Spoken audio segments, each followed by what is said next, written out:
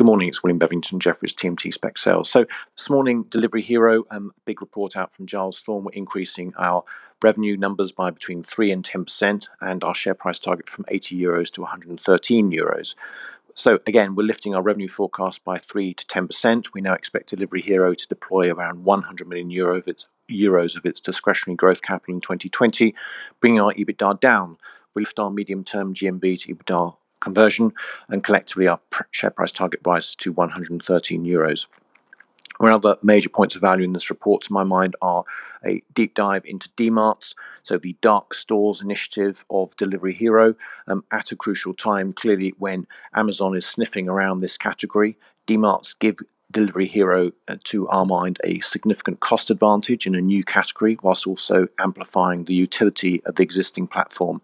So reiterate the strong buy recommendation on Delivery Hero with